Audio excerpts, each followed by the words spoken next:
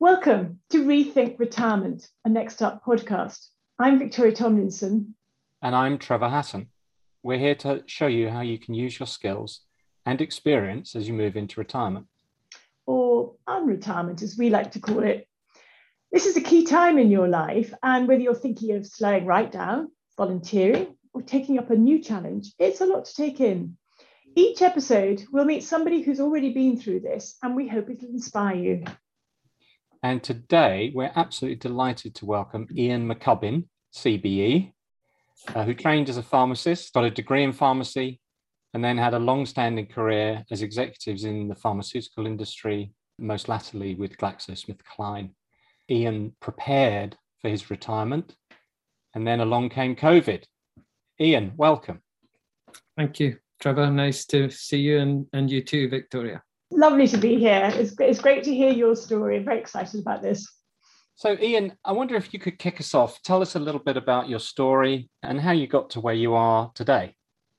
Well, thanks, Trevor. So, as you know, as you mentioned, I'm a pharmacist by training, and it maybe doesn't sound too relevant by the time you've worked for 40 years, but it was for me because it set me off on a path in the pharmaceutical industry, which is a little unusual, actually, because most pharmacists end up in hospital or in a shop somewhere, but a number of us end up in the industry. And to cut a long story short, Trevor, I had a great career in industry, spent all of it, almost all in manufacturing. I'm a bit of a planner by nature, so I had planned to retire when I was 55 because I'm quite active. I like to play golf and sport and stuff like that. And I thought, better get it done before I get too old and do it. So I'd planned to retire at 55. And also, I had seen a few people during my career who'd got a little bit trapped in the later stages of their career of having to work and not really enjoying it. So I wanted to try and avoid that if I possibly could.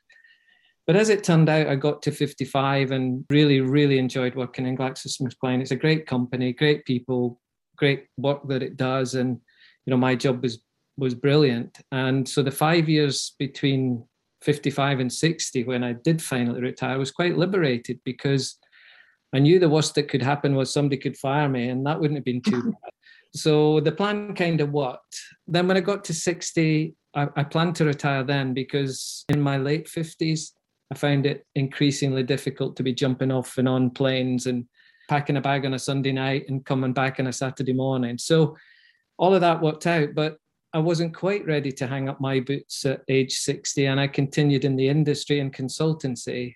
So from about 2017, and then, as you mentioned, COVID struck, and that totally changed the plan at the beginning of 2020.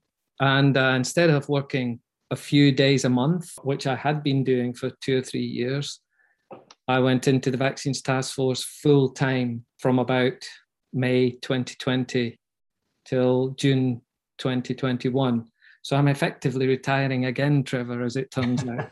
So that's the potted version of the story. Ian, just tell me, what did it feel like? You had got in your mind, you were, let's say, slowing down slightly. I mean, you were pretty active, but suddenly this chance comes out of the blue, and that's a full-time role. I mean, I can understand what you say about planes. And of course, with COVID, there were no planes at least for you. Yeah. But what did it feel like doing something suddenly back to full-time? It's a very interesting question, Victoria, because it kind of changed. It didn't go straight into full-time, but you could tell. So basically, what that I was asked to do was to develop supply chains to make the Oxford University vaccine. And there was another vaccine being developed at the time by Imperial College London. I was asked to put a group together to develop those supply chains. So as soon as that started, you knew if it succeeded, it was definitely not a 2 or 3 week job. This was going to run.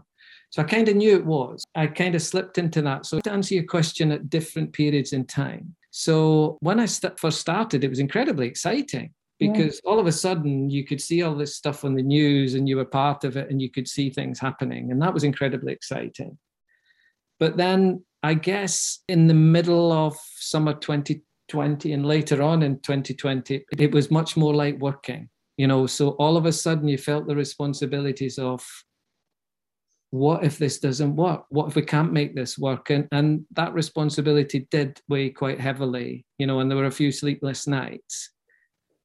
And strangely enough, as time goes past, you forget about the bad stuff or the worrying stuff. And all of a sudden you think, wow, wasn't it such a great privilege to have been part of that? And how lucky am I that I was able to do it? So it's a bit of a roller coaster, to be honest, but it also had implications for the rest of the family, of course. Oh, yes. So do you want to talk about that? So we've had 3 grandchildren in the period of my retirement. So the first one came along in 2018, and that was just amazing. So for anybody who has experienced that, all of a sudden you have the joys of a youngster, but not totally the responsibilities. And that changed my thought process a lot. And I would have been quite happy to spend more time with a little guy and, less time working. And 2 others have come along since.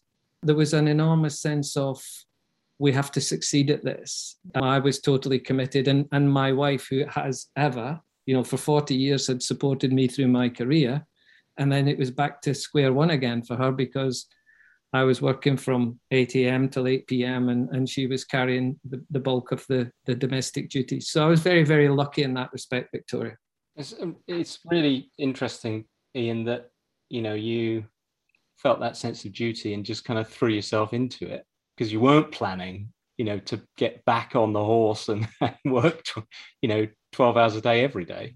Tell me a bit more about the ups and downs. I mean, you obviously got a lot of support from the family. Do you have a mentor or somebody you talk to about these sorts of things? Yeah. So throughout my career, Trevor, I have had fantastic support from people, and what goes around comes around. So I try really, really hard whenever I get an opportunity to give back to people, because I think there is some force somewhere that sort of makes this whole wheel go round of help. The BIA, the Bioindustry Association, that I work very closely with, the CEO there, Steve Bates, was a great source of sounding board and support. But also there were a number of other people that I turned to as sounding boards. I'll not mention them all, Trevor, but there was probably 3 or 4 that I depended on heavily for a little bit of sanity and, what would you do if questions. And so that was a very, very important part of the last 18 months. Kate Bingham, though, I would say Kate, who effectively I worked for, just fantastic. Whenever there was anything that you must have seen her or some of the television programs, she is exactly like that the whole time. And she is just a fantastic person to be around, gives an amazing amount of energy. You've gone through and are going through again this double whammy of retirement, whatever we call it. Did you have an emotional response the first time? I mean, a lot of people find it a really hard thing. 1 minute you're full on, you're a demigod in your organization almost. And then suddenly on Monday, not to be rude, who are you, if you like? Did you find that bit hard? And then are you going to find it hard again now, after all that excitement? I should be better at it the second time round when we go, Victoria. I did find it hard the first time round. And people say work shouldn't define you, but to some extent it does. And especially if you've enjoyed what you've been doing. And I think I would have found it impossible the first time round to go from what I was doing to nothing.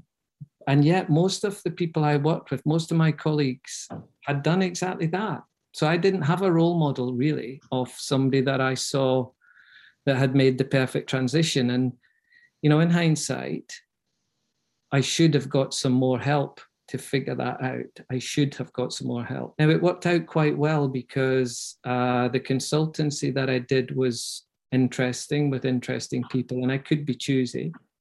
And the non-executive role that I took on was great. So they all worked out well. I wanted and still want to find a role in sports somehow, but I found it incredibly difficult. So because I have no track record, and one of the things that's interesting for people like me with either grey hair or no hair that are fairly senior males is we are exactly the wrong demographic. We're a difficult demographic to fit into other organizations on a more formal basis because we do nothing for the diversity. And I understand that, so it's not a moan. It's really not a moan. But I think that makes the retirement process a wee bit more difficult for some of us that had I had some help would have been better. The second retirement, I don't know how I'm going to get on with that yet, Victoria, because it's like midsummer.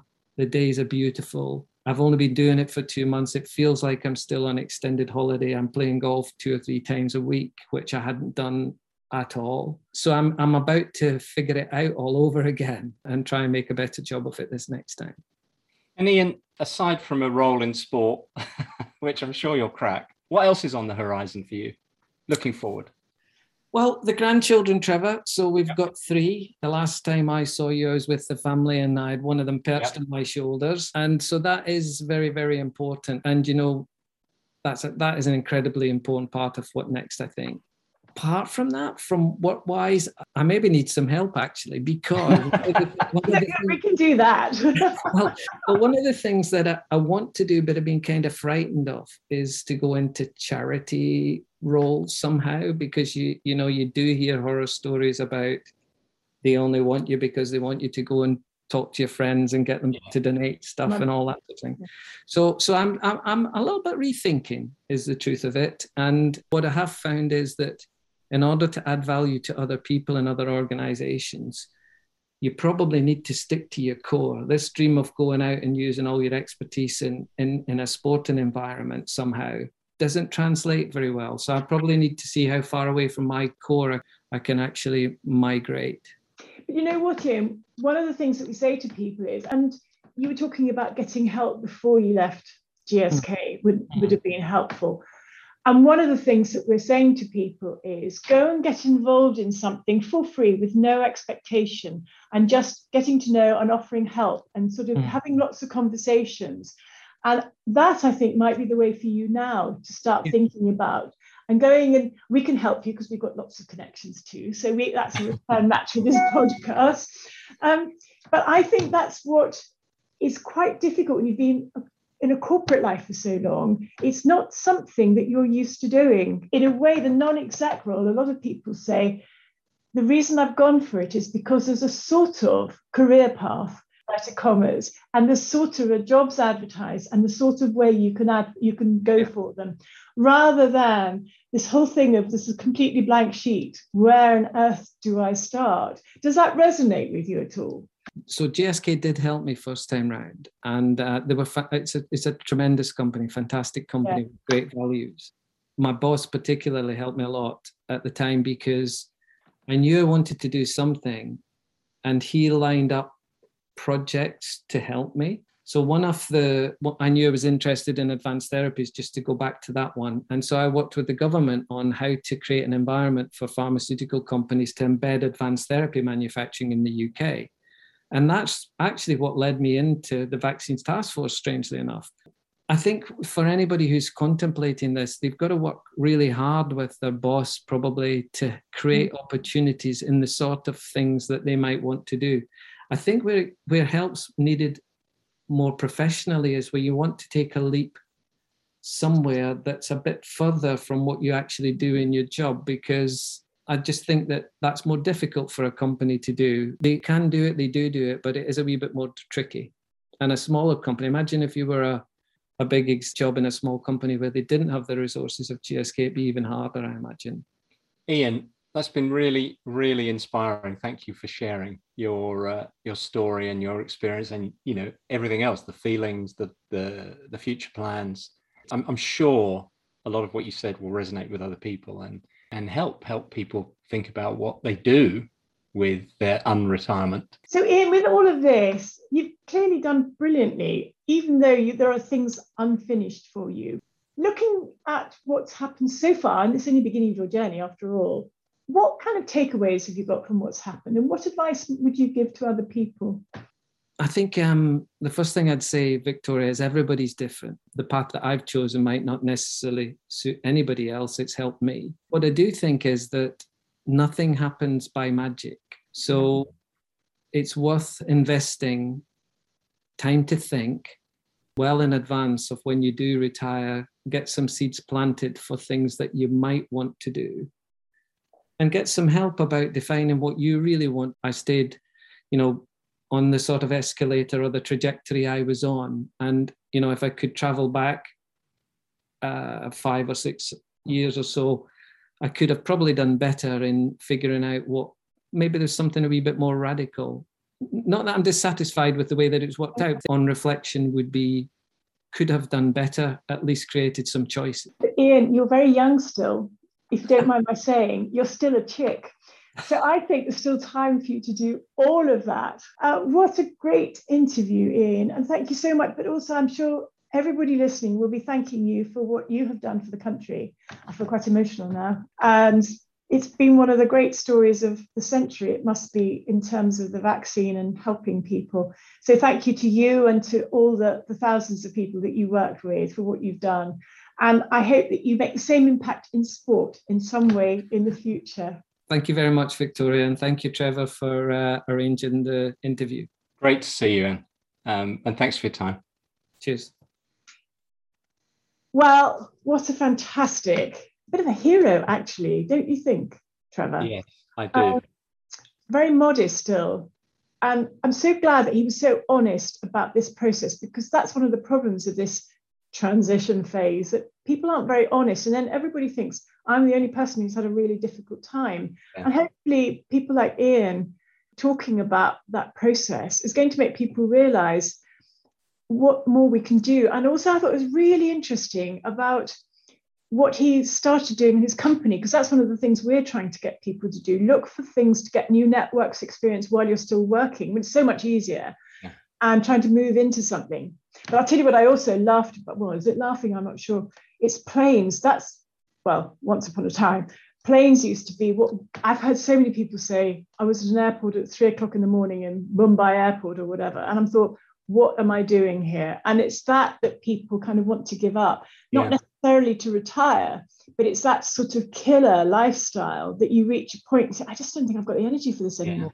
Very interesting, because he said, I'm a planner, and he had a plan, and the plan was being executed beautifully, and then bang, he got pulled back into more than full-time work. I mean, he was a bit modest about, he was working flat out.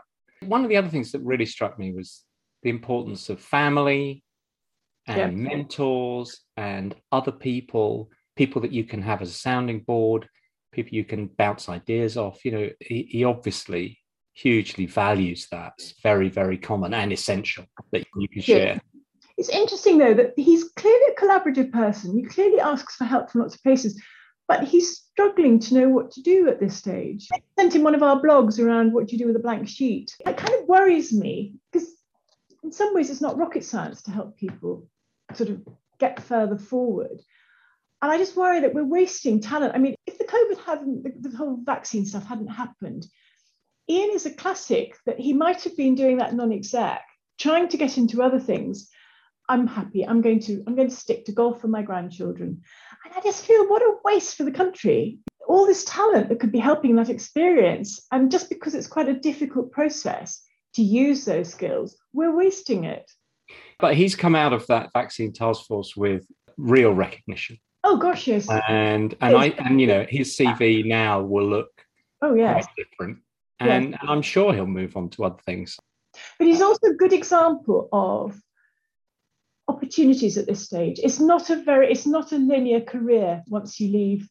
No. I hate that word retirement, but anyway, once you've left corporate life, it's harder than any job career, really, to plan.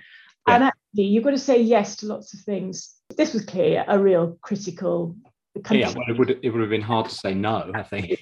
Yeah. That was a good one, wasn't it? I thought it was fascinating. And I'm sure all our future guests are going to be just as interesting, each in their own different ways. So if you don't want to miss out, and you shouldn't, do subscribe. Just go to next-up.com and don't forget the hyphen. You'll also find lots of tips and other stories to help you find inspiration at this stage in your life. And we look forward to seeing you again. Seeing you, is that the right word? Come and join us. We want to share these stories.